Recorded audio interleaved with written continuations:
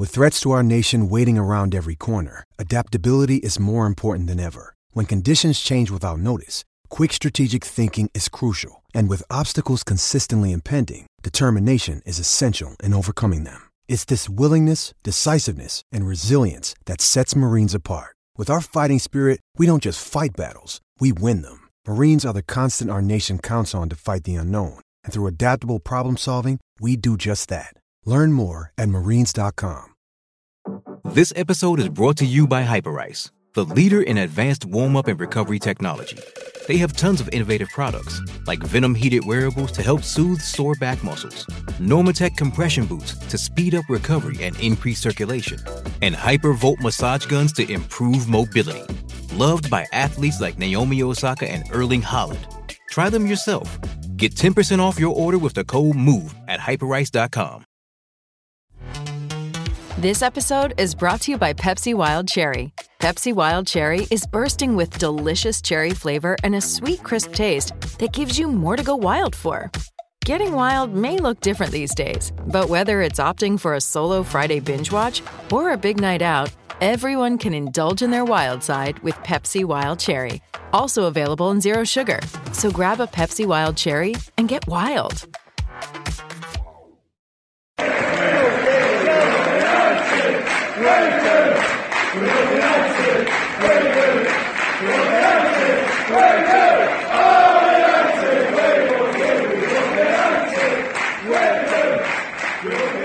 Hello, we're back. Welcome to the Manchester United Weekly Podcast. We're into Series 4, but it's Jose Mourinho's third season at Man United, and he's got some things to prove. We talk what they are, which players have something to prove as well, the World Cup, pre-season, transfers, kits, and more as club football returns after a truly brilliant month of international football in Russia. Now, we're going to start off by talking about the World Cup very briefly, but only about issues related to United. I mean, me and Jack could probably talk all day about the brilliant moments of England's route to the semi-final and the gut-wrenching pain of the semi-final itself, but you've probably heard it before, and this is the Manchester United Weekly Podcast. So, to begin with, Jack, Paul Pogba. His World Cup performance is described as absolutely brilliant by Jose Mourinho, and I guess that's especially true about his displays in the latter stages of the tournament, mainly the knockout rounds. Scored in the final, began the move that led to him scoring with a ridiculously good pass to Mbappe, and now he's got a 3-week break and hopefully comes back to have a consistently great season rather than occasional moments and performances of brilliance. Yeah, the World Cup showed everything that Paul Pogba is. I think it was brilliant to watch him for so many of those games for France just completely dominate the midfield. Him and Kante together were absolutely brilliant, and then in the final where Kante probably had one of the worst performances I've seen him have, and that's testament to how good he's been in the last few years. Pogba stepped up and took the ball by the horns and came up with so many moments of magic in that final. Like you said, the pass to Mbappe leading to his own goal was just one of the best passes I think I can remember seeing. It was just ridiculous the vision he had for that pass. But it wasn't just the final and the knockout stages. You go all the way back into the group stage against, I think it was Australia, their first game.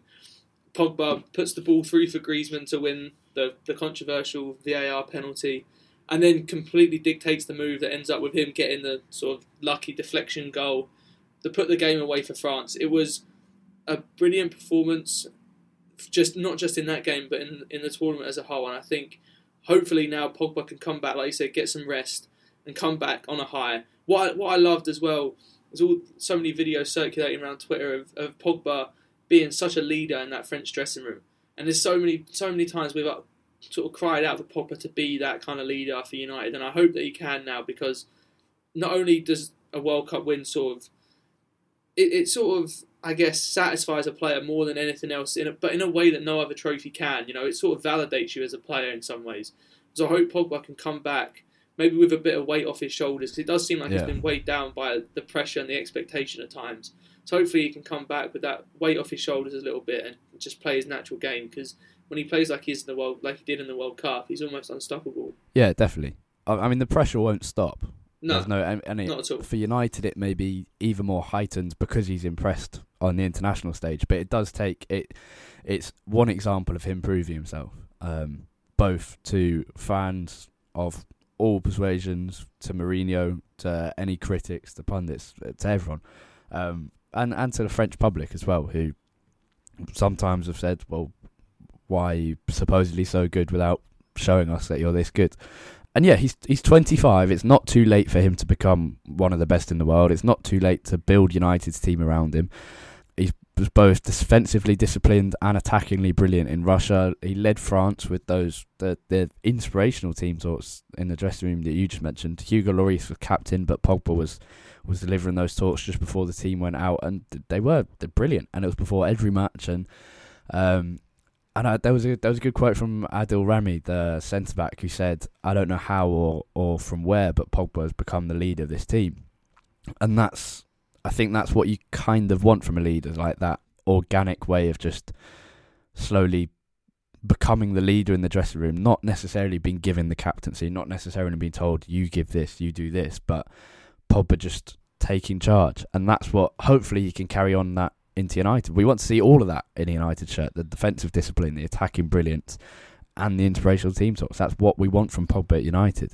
Well, and just going back to the leadership aspect of it, there's been some quotes from Mourinho in the last few days about the new captain of United after Carrick has gone. And he said, I don't really care who's wearing the captain's armband. I care about what people do in the dressing room. And that's exactly what Pogba was doing for France. Just because he didn't have the captain's armband doesn't mean that he wasn't the leader of that team. And hopefully he can bring that back to United, because we need someone like that in the dressing room. It is a young team. And not only does Pogba need to be our leader on the pitch, he needs to be a leader in the dressing room too. Yeah, definitely. We've needed someone to be delivering that for so long. And hopefully, who knows, but Michael Carrick in the coaching staff, he's worked with Pogba already. He probably understands Paul Pogba better than Jose Mourinho does. Having both played with him and now coached him, he probably understands Pogba from a wider view. And hopefully he can, if he's not being that leader, have a word in his ear and say, why can you do this for France? Why can't you do this for United? And it's suggested that his relationship with Mourinho still hasn't fully recovered after some issues last season, and hopefully those are sorted out over summer. And Pogba, I don't think they will be fully sorted out at any point, but hopefully Pogba can care about United in the same way he clearly cares about France, and therefore be the same player. But also, United plays for England. Rashford, amazing achievement, a World Cup semi-final by the age of 20. Obviously pales in comparison to Kylian Mbappe, but all players would look weak next to him, scoring 5 goals in a World Cup age 19, including in the final, and being one of the best players in the world. But great experience for Rashford and Lingard. Young wasn't amazingly good, but solid, and his starting support is kind of reward for the determination he showed at United to continue working to get back into this team after being dropped by Fergie, Moyes, Van Gaal and Mourinho. Young shouldn't be United's starting left back, but he is, and it's deserved reward for the effort he puts in. That's a good way of putting it, yeah. Young, I think, in some ways epitomises the good and the bad of this current team all in one. You know, it's a nice story. It's good to see that he's managed to come back and sort of revitalise his career playing in a brand new position. But it also tells you a lot about the current state of our team, that we do have a mid-30-year-old who started his career as a left winger, looked like he was on his way out of United, and has managed to turn himself into a left wing back with a lot of deficiencies, who is our starting left back. But at the end of the day, he had a pretty solid tournament without being remarkable. For the other England players from United, you know, Lingard I thought had a very good tournament. As always with Lingard, his finishing left a little bit to be desired at times, but the runs he was making, the work he put in off the ball, I think that system suited him perfectly, because it was all about movement off the ball, him being the furthest forward at times when Harry Kane dropped deep. I thought he had a really strong tournament. Rashford obviously got a few cameos off the bench. Probably had the best miss of his life against Belgium that put us into the easiest side of the draw. Yeah, I think all round it was a good experience for the England boys. Obviously getting to a World Cup semi-final, that might not ever happen again for any of them. It's obviously the first time it's happened in either of our lifetimes. So who knows how long it'll be till the next one. Yeah, I mean, I said we weren't going to speak about it, but it was special. Logically, it should happen because we should have a better team in 2022 and in 2020 in the Euros. But logic is not a thing used in the World Cup or Euro or any football tournament. So who knows if also just to put this back to United, watching that England team just made me question why Chris Smalling was ever in the run into being the team. Yeah. Because watching John Stones, Harry Maguire bring the ball out the back, and just thinking about Chris Smalling trying to do the same thing, it frightened me, to be honest. Well, yeah, watching the England team and then watching Pogba for France, Lukaku for Belgium, you thought, why are these players performing? Because most players don't perform better on an international stage than for their clubs, where their team has been built around them. They train every day with the players around them, but it looked like Lukaku and Pogba did. And David De Gea with Spain, one player who definitely didn't perform better with his country than with his club. United fans kind of pretty surprised by his mistakes for Spain, but with Spain he's generally far more unreliable than with United, which is better than the other way round, to be fair. And it may just be that De Gea is not entirely comfortable on international duty. If you think about him at United, it's a good thing because it means he's comfortable at United. He's got his best mates in Mata and Herrera. He's got a goalkeeping coach who he grew up with at Atletico Madrid in Emilio Alvarez. He's got very little pressure and a huge amount of support. Any kind of mistake is written off as a huge rarity, whereas with Spain it's huge pressure after he finally replaced the legend of Iker Casillas, less of his close mates, attacks from the Real Madrid favouring media like Marca and AS who are kind of frustrated he never really pushed through that move to Real Madrid like Ronaldo did. Just one example, Marca ranked De Gea's poor performances above the sacking of the Spain manager 2 days before the tournament in why Spain got knocked out of the World Cup so early. Yeah, it was a poor tournament by De Gea. That I did see that Marca thing a few weeks ago, and that was ridiculous, to be honest. The Spanish media leaves a lot to be desired, I think, in terms of neutral reporting in general. But yeah, I think the way that De Gea came into the number one role with Spain does play a big part in maybe why he's been more unreliable for them. It sounds silly that the best players in the world are sort of weighed down by any sort of pressure or anything like that, but it definitely does play on your mind, and I think it's definitely possible that there's still a part of De Gea that feels like he needs to prove himself in a Spain shirt, because so many people were so against him taking the number one role, and I think most people could see that he was better than Casillas for a couple of years before he actually took over.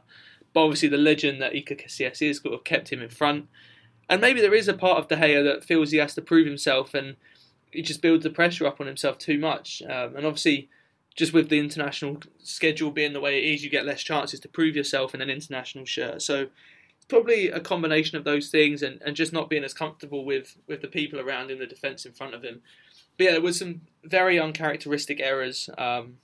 The great stat that was flying about was that he didn't make a save in the whole group stage or wherever it was. But yeah, as long as he keeps performing in a United shirt, I'm not really too fussed what he does with Spain.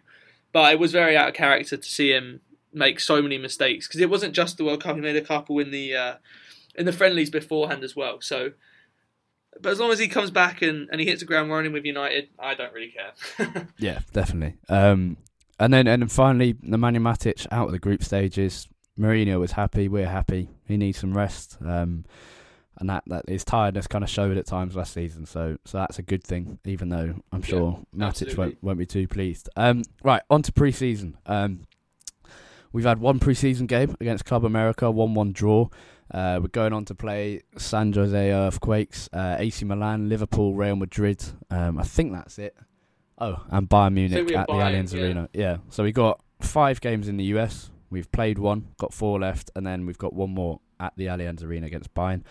It's a bit of a weird pre-season. So far, both of our signings have had injuries. Fred will join up in the next week alongside De Gea and Matic, because they went out of the World Cup fairly early, but we'll be without most of our best players for the start of the Premier League season. They won't play any part in pre-season at all. Alexis Sanchez was not allowed into the US. He's now coming to the US, so he missed the Club America game. So all this thing about Sanchez is finally getting a rest and can have a proper pre-season has been kind of ruined already.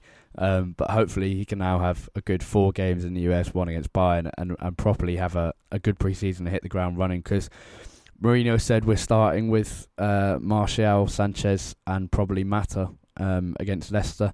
But I guess what we're looking for from pre-season, given it's a bit weird and only half of the squad are really there because of the World Cup, is individual players to impress us and impress Mourinho, and those are probably Martial, Shaw, Andreas Pereira and the youngsters like Tahith Chong, who impressed against Club America, and then you've got Angel Gomez, and then there's lesser known people like Mason Greenwood up front, Ethan Hamilton in midfield, Josh Bowie up front, Roshan Williams in defence, and then you want to see Axel Tuanzebe and Timothy Fosu-Mensah get some chances to impress Mourinho and kind of avoid the loan move and put themselves above Chris Smalling in the pecking order is what we really want. As many people that can get above Chris Smalling in the pecking order, that's all we want.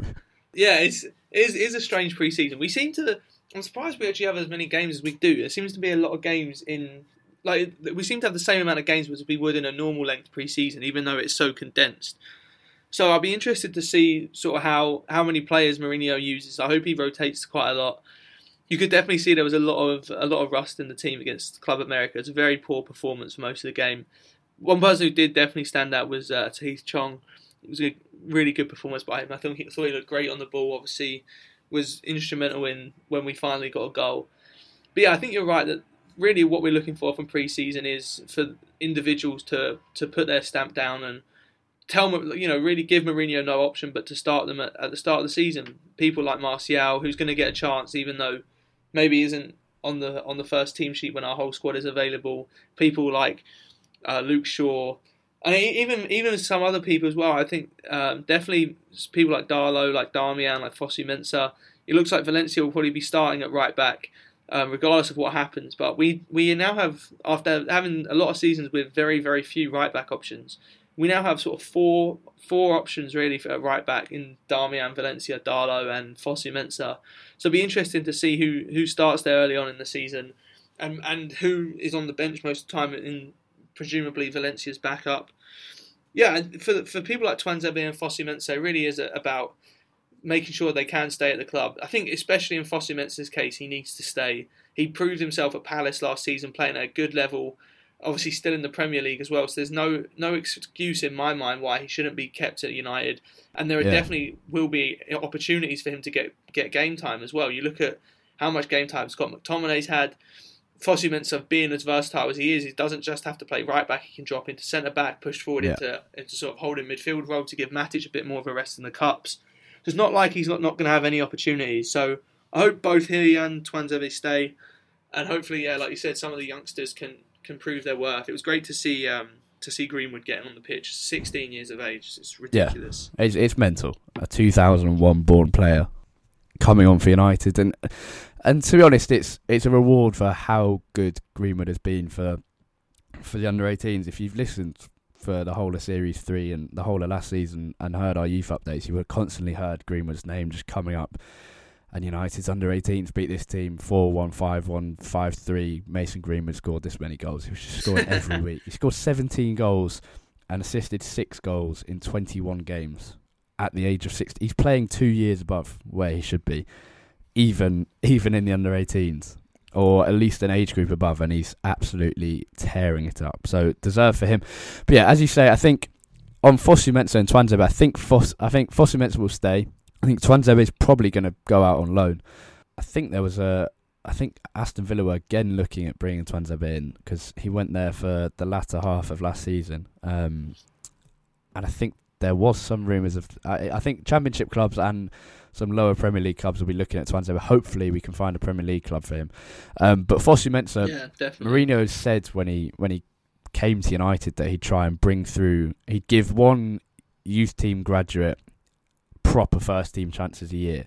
So we haven't really seen Mourinho just hand out debut. We've seen it a few times at the end of his first season against Crystal Palace. We saw Harrop, Mitchell, Gomez come on for Rooney and become one of United's youngest players. We saw that once, but generally we've seen Mourinho hand first team opportunities to one player in particular, and that's Scott McTominay. And I think Fosu-Mensah, he said he wanted to do that for one player per season and actually bring them into the first team squads, and I think that'll probably be Fosu-Mensah this season, because it kind of looked like a project where his first season under Mourinho, he's getting chances here and there, he's travelling with the first team squad because he still is young. He was 19 in Mourinho's first season, I think, and then send him out on loan, 24 games for Crystal Palace, I think you said, and then come back and start becoming in the first team squad because he is so versatile. Can be Valencia's understudy or understudy even to Diego Dallo, or play with him, and in central defence, and in central midfield, and in defensive midfield. So I think Fosu-Mensah probably will get chances. But yeah, pre-season is really about individuals because we haven't got most of our team here. Luke Shaw was okay against Club America. No one really stood out against Club America except Eric Bailly and Tahith Chong. We'll move on probably to Chong in a second, but Shaw had a pre-season in Dubai with, I think, United's head of fitness and is looking in very good shape. And hopefully that attitude and determination to succeed, mixed with the fact that he is fitter, and that will probably mean better performances, hopefully means that he can become United starting left back over the next few months. Yeah, hopefully he can force his way past Ashley Young. I think it was becoming a bit of a concern, the fitness issues around Luke Shaw, because this is now sort of the third different manager after was it Pochettino at Southampton, Van Gaal and Mourinho, who have all said that he had a little bit of a fitness problem at different times. You know, we've seen him look pretty big, honestly, at times for United. It's obviously difficult when he's coming off of injuries and not playing as much. But it's good to see him now. He looks a lot leaner, looks a lot fitter. Wasn't amazing against Club America, but we saw in that very short spell, I think it was Van Gaal's last season, wasn't it, before he got his really bad leg break. We saw what he can do, and even though that was a few years ago and many injuries ago, he is still capable of that down the left side. And I think if he can stay fit and keep himself not only injury-free, but actually, you know, keep his fitness up at a good level, hopefully we can see at least getting back near to that level again. Because it would be really nice to just at least have a natural left-footed player on that side. It's been so long since we've had... Luke Shaw in that Van Gaal season you referenced was genuinely looking... I think he must have played 6 or 7 games before he got the leg break against PSV, and he was in pretty much every game looking like a man of the match contender. He was in brilliant form, and what's notable is that season... And the partnership with him and Martial was amazing as well. Yeah, definitely. I've forgotten about that. But yeah, Shaw and Martial on the left side were just working so well. And what's notable about that season is that summer is when Shaw went to Dubai, had his pre-season, then had a good pre-season and came back and was in storming form at the start of the season. And obviously that could be down to a few factors, but hopefully being this fit again, having had that proper pre-season and the bit before that getting properly fit, hopefully is a sign that we can see that form again, and then he can change Mourinho's mind and become United's long-term left-back. Because you think, if he does this and then becomes United's left-back and impresses Mourinho, you think he will have got the message about you need to stay fit. And if you do stay fit, then you've got a future at this club. And if you don't, then it's goodbye to that future. Yeah, absolutely. And I think at this point it probably does need something like that, because it's been is this Shaw's 5th season now, or 4th season at United? And eventually it is going to have to come down to something like that, because there's only so much time you can sort of have someone as a project, and I think that's what Shaw has been for so long. And he's been given a long tether in most cases, I think, because obviously he's had so many injury problems. But it does come down to it now, where it's you keep your fitness up and you play well, or you're going to be out of the picture. So I really hope this season he does prove himself and he does manage to keep himself fit and injury free, because really that is the biggest thing with Shaw. We've seen what he can do when he is fit and firing on all cylinders. But that 6 or 7 game stretch in Van Gaal's last season probably is the only time we've ever seen him be properly injury free and have good enough fitness levels to be able to play at 100% for 90 minutes. Yeah, and he was really impressive at that time, and people were saying, look, Shaw is already looking like one of the best left-backs in the world. And the potential that he has is I think all United fans accept it, is from those performances and from his performances at Southampton at such a young age, most United fans accept that Shaw could genuinely be one of the best in his position in the world. And I hope someone has sat down with him. If there is attitude concerns, I hope someone sat down with him and said, look, if you want to play for England, if you want to play for another big club at any other point in your life, you need to take the chance you're being given here over the next season. And if he doesn't start at the start of the season, he can't think, yeah, that's what it oh, means. well, I've tried, I've got fit, and I'm still not starting. He needs to think, well, it's a 50, 60 game season. when I do get my chance, I need to impress. Andreas Pereira as well, started in midfield against Club America, has had 2 years out on loan in La Liga, mixed performances, generally pretty good, very good for Granada, not last season but the season before, and then pretty impressive for Valencia at most times, sometimes a bit average, but generally pretty impressive for Valencia last season.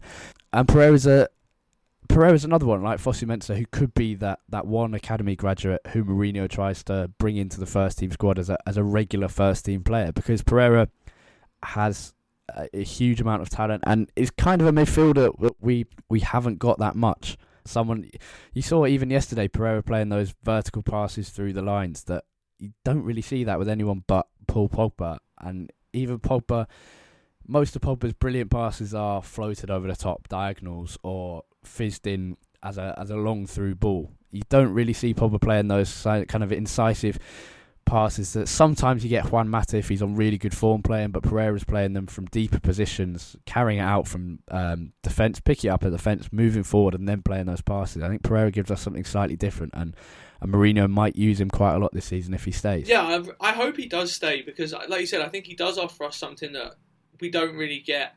His playing style reminds me a little bit of Isco in the way that he loves the vertical passing so much and he travels with the ball so elegantly. So I hope he does stay. I hope he gets some good minutes. He wasn't great against Club America.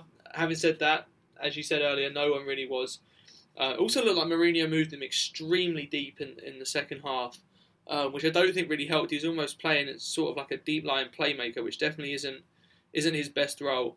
I think especially at the start of the season, we need him, even if it's just for depth in the squad. As you said, we're going to have so many players out. Scenario I think is pretty likely to happen is that he will be put back out on loan, maybe to Spain again, but after the Premier League season starts. I'm pretty sure that Premier League clubs can still sell or loan players out after the earlier deadline day in England. So it wouldn't surprise me to see Pereira still with United come the start of the season, but once all our players come back, he gets sent out on loan. I hope that doesn't happen because, like we've said, there's only so many times you can send someone out on loan before you have to kind of give them an actual chance to be in the first team and prove themselves. So I hope this is that season for him and for Fosu Mensah as well. They're kind of similar situations. I think now is the time for both of them to be given a proper chance and see if they're good enough to take it. Yeah, and I think there's so much... The problem is there's so much dead wood in this United side. Players like Fellaini, and then even players like Ander Herrera and Juan Mata, who realistically, if you were really, really serious about catching City, you would probably get rid of. And you'd buy... For Herrera and Mata, you'd sell both of those two and buy one genuinely quality replacement. And the second replacement would be one of Pereira and Fosu Mensah. And the same goes for selling Fellaini, another player in the team. You'd get rid of... You'd probably keep Valencia as a utility player. You keep Valencia as a backup. You keep Ashley Young as a backup. And you'd probably keep someone like Darmian. Yeah, you get rid of someone like Darmian, who is pretty useless, and you probably keep someone like Daley Blind, who is a great utility player, even if he's pretty average in most positions and sometimes good. What you wouldn't do is give Fellaini a new contract, keep Valencia and Young as your starting options, and keep Herrera, Mata, all these players who are good and have some great performances but aren't really good enough. And they're on such huge wages as well. Players like Mata, Herrera's on a fairly hefty amount. Fellaini's on a lot now. You think, is that money being spent wisely? Should it not be spent elsewhere? Can we instead buy one genuine quality replacement for the starting 11 and then have players like Pereira and Fosu Mensah? That's a concern. But we have signed a few players. Fred, 52 million from Shakhtar Donetsk. City were looking at him in January and last summer. To me, I've barely watched Fred, so I can't comment that much. But he seems like he's not a completely game-changing or team-changing player, but hopefully a very solid addition that can release the talents of other people.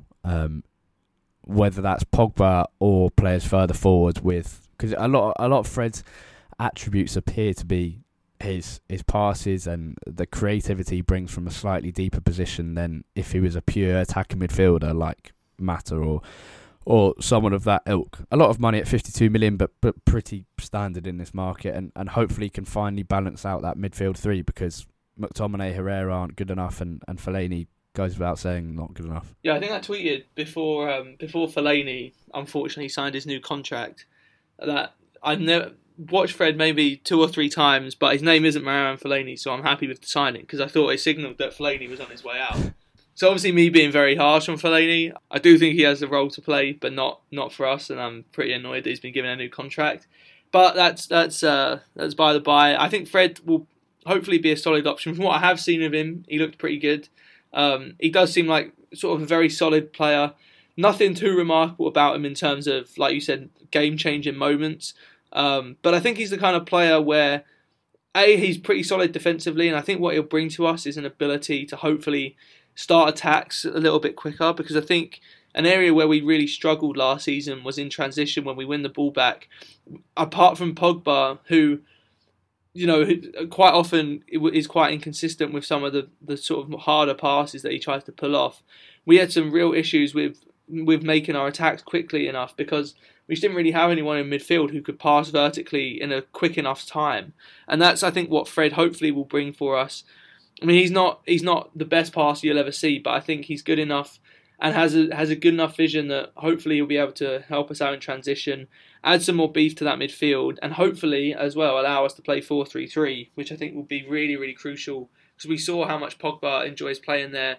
If you have Matic sort of sitting in between Fred and Pogba, Fred on the right, Pogba on the left, that starts to look like a pretty solid midfield, with Matic being the most offensive, Fred playing a slightly more attacking role than Matic, and then Pogba being that true box-to-box presence. That starts to look like a very good midfield, and one where hopefully Paul Pogba will thrive without trying to do the whole unlocking Pogba's talents thing.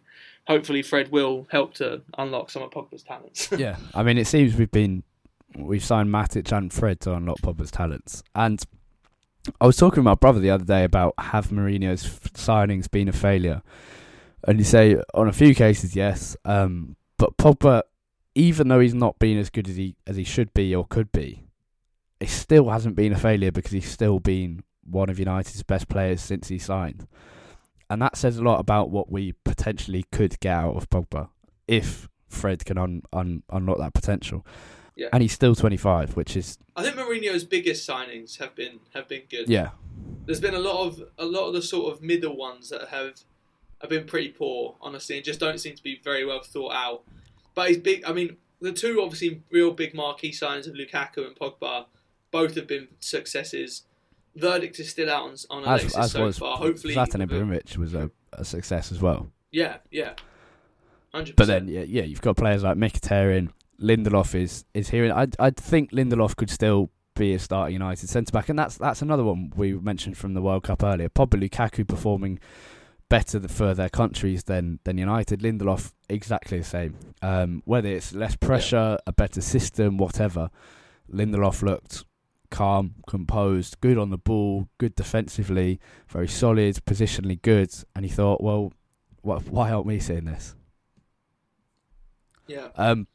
Bailly as well, another good Mourinho signing. Yeah, and that Bailly's a weird one, because obviously, like, clearly a very good centre back, but for some weird excuses at the end of last season about why he wasn't playing, and hopefully he's our starting centre back again, because we can't go through a season with either Smalling or Jones or Smalling and Lindelof or any combination of those three starting. But another new signing, Diego Dalot. I think I probably like this signing more than Fred or any other signing we might do this window, because I just know nothing about him. And for about a week, most United fans were still trying to figure out how to pronounce his surname. He told MUTV when he spoke to him it was Dalot. But I think it's just something that should kind of be celebrated in this Ed Woodward era of Man United, the Galacticos signings.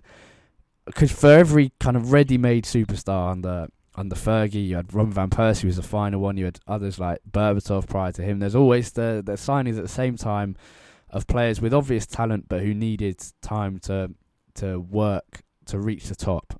And United needs that kind of mix of incomings to succeed. You need big name signings, you need players who are going to improve, and you need players coming up from the academy. I mean, some of the best players in Fergie's great sides turned out signed as kind of not unknown quantities, but not quite there yet, and went on to be the best players in those teams. Vidic, Evra, Ronaldo even to an extent, and Van Nistelrooy to a smaller extent, but a little bit. Obviously, that kind of changed when Van Nistelrooy got the knee injury and his signing was delayed for a year. But it's just that not every United signing can be a world-class, ready-made player or a big name. And Dalot's kind of, it seems like the player that United need to accompany signings like Alexis Sanchez. Because if you look at Real Madrid, I mean, even Real Madrid famed for Galacticos, and they bring in the relative unknowns. Sergio Ramos, Asensio, Casemiro. Those are the kind of players that United need to bring in at the same time as Sanchez, Pogba, Lukaku, Zlatan. 100%. I think for me, there's sort of like four sort of categories of signings. You got the bona fide superstars, the people like Pogba, like Lukaku, like Van Persie.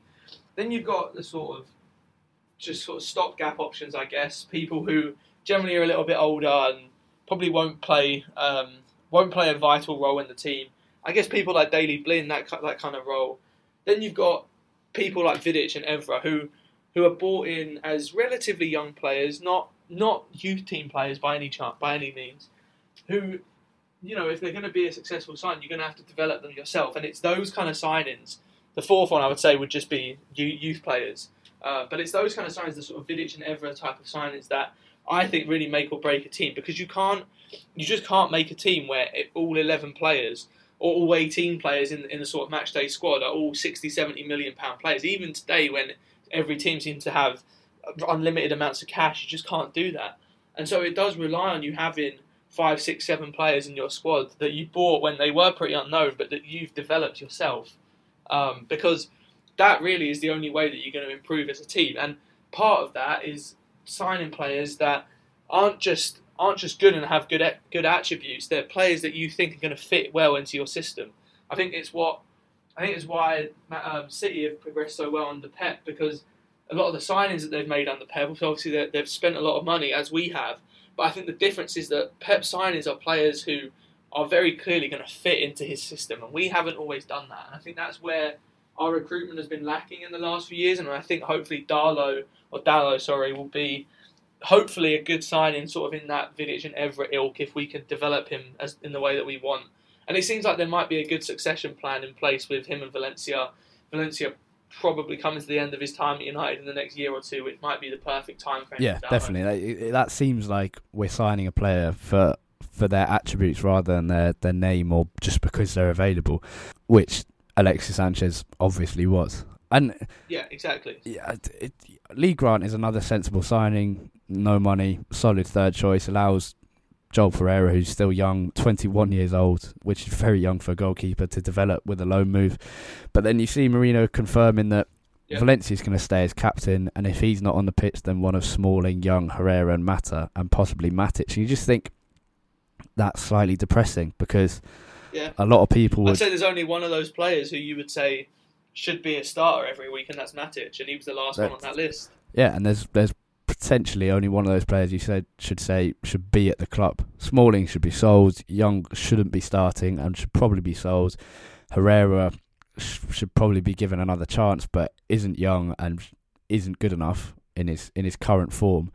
And they definitely shouldn't be captain or vice captain for United. And Mourinho said, look, I don't care about captains, but I get that. But it's the fact that he's naming them as potential captains, which means they are going to be starting. And you look at City and you look at Liverpool getting rid of Dead Wood, and you think United for just years, for Moyes, Van Gaal and Mourinho, it's just been this timid kind of selling of Dead Wood, usually for less money than they should be sold. Yeah. And now we're doing it, and it's Daley Blind we're getting rid of, who has never been bad for United, has never been amazing and never got starting spots, but never been bad. Whereas you look at players like Smalling, Darmian, even Phil Jones, who I like and is often a very good centre-back, but isn't good enough for United. You think, why are we getting rid of these players and not these players? And there's enough time left in the transfer window, even though it's shortened this year. There's 3 weeks left. I don't really mind that we're not seeing much in terms of incomings, because there will be stuff going on. We know that. And you've just got to trust that hopefully we're bringing in the right people and things will get done. But I am concerned about the way we're still keeping these players who United have relied upon for 5 years to their own downfall. And Mourinho is making the same mistakes in that regard as Van Gaal and Moyes did. And you just think... Yeah, we need to see more ruthlessness from United. Yeah, and you thought Mourinho you would can't... be that ruthless manager, and yet he's not. Yeah. I mean, look at City. They released 5 of their, not legends, but 5 of their great players who had led them to their first few titles on the same day. And then United are pandering to players like Marouane Fellaini. Yeah.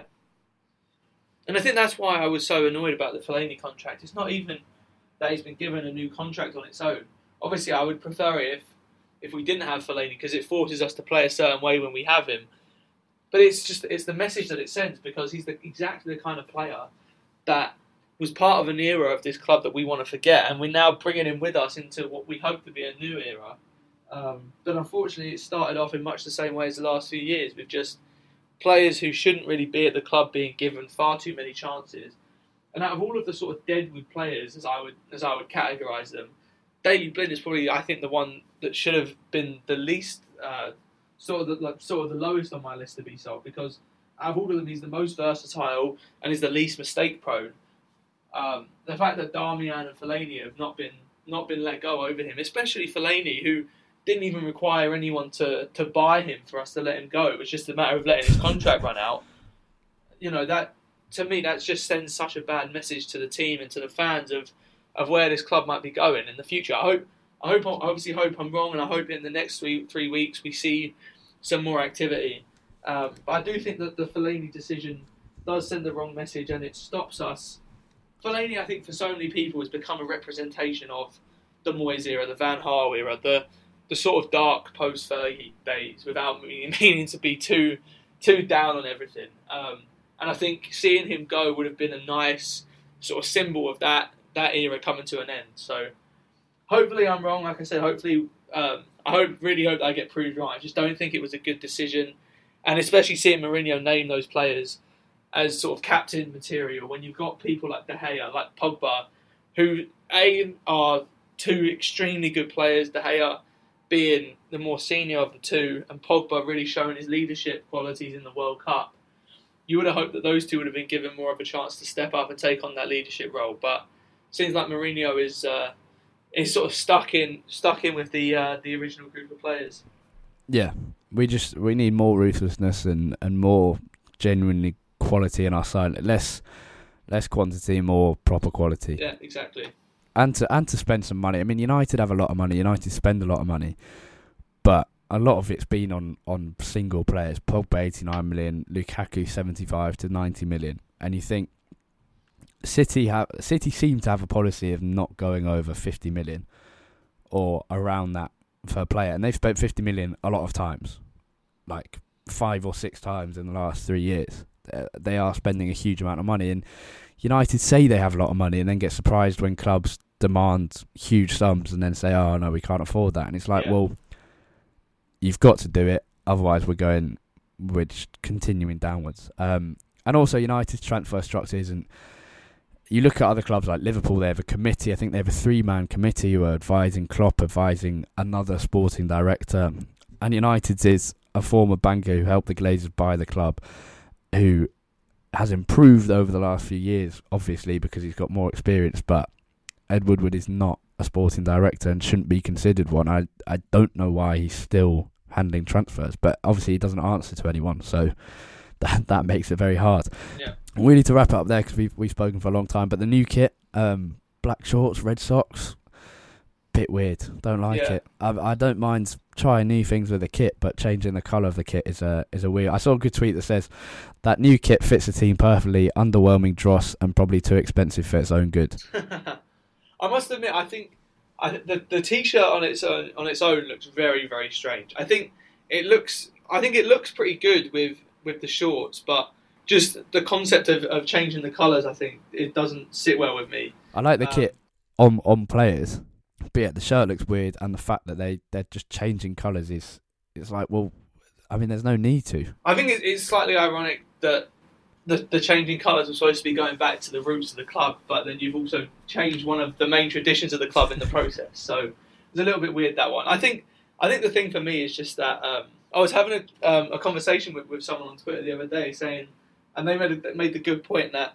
whenever we seem to wear black shorts when we had kit clashes with teams, we generally played pretty well, and it was a nice sort of random change that you got sometimes. It's going to be weird now not having. I used to love watching us wear black shorts because it was rare, and red and black just looks great.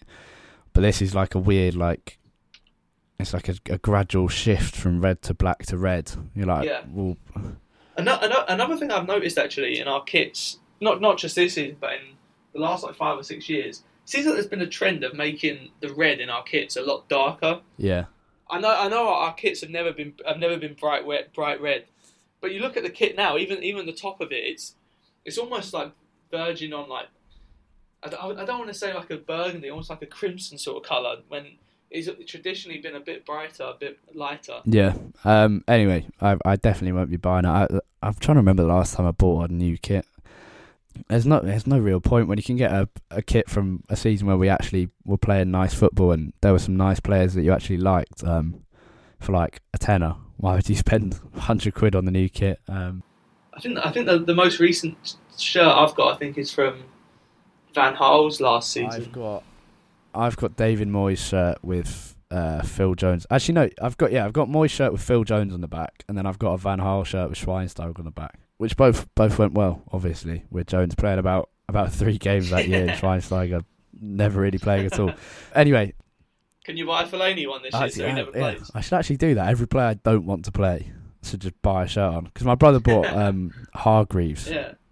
And then he bought Van Persie the year after Van Persie was good for David Moyes' season. We both had Shinji Kagawa. So basically any player we get on the back of our shirt is doomed. Well, can you buy a Fellaini one then? If anyone listening wants to buy me a Fellaini shirt, I will happily have it. But I won't be spending the £80 on a Marouane Fellaini shirt. Anyway, that's all we have time for. Thank you as always for listening to the Manchester United Weekly Podcast, whether this is your first episode or you've been with us since Series 1. This is the start of Series 4. And we're hoping we'll have some more positive things to talk about this season compared to some of the dross we've had since starting during the Van Gaal era. For more from us over pre-season, we'll be back pretty shortly, I think, probably in a week's time or just a bit longer, while we let pre-season kind of marinate and see what's happening on the transfer front as well. For more from us, you can follow Jack on Twitter at UTD Tait, Tait. And you can follow me on Twitter at Harry Robinson64 and the podcast itself at UTD Weekly Pod. That's POD at the end there. Thank you as always for listening. Have a great week. Enjoy the early starts or late nights for pre-season. Goodbye.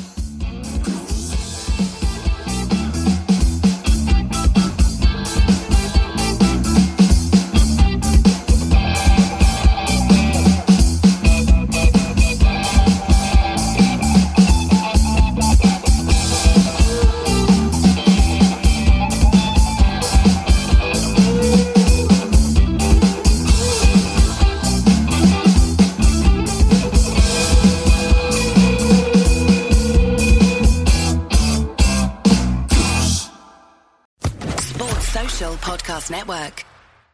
Hello, it is Ryan, and we could all use an extra bright spot in our day, couldn't we? Just to make up for things like sitting in traffic, doing the dishes, counting your steps, all the mundane stuff. That is why I'm such a big fan of Chumba Casino. Chumba Casino has all your favorite social casino-style games that you can play for free anytime, anywhere with daily bonuses. That should brighten your day a little. Actually, a lot. So sign up now at ChumbaCasino.com. That's ChumbaCasino.com. No purchase necessary. VGW Group. Void where prohibited by law. See terms and conditions. 18+.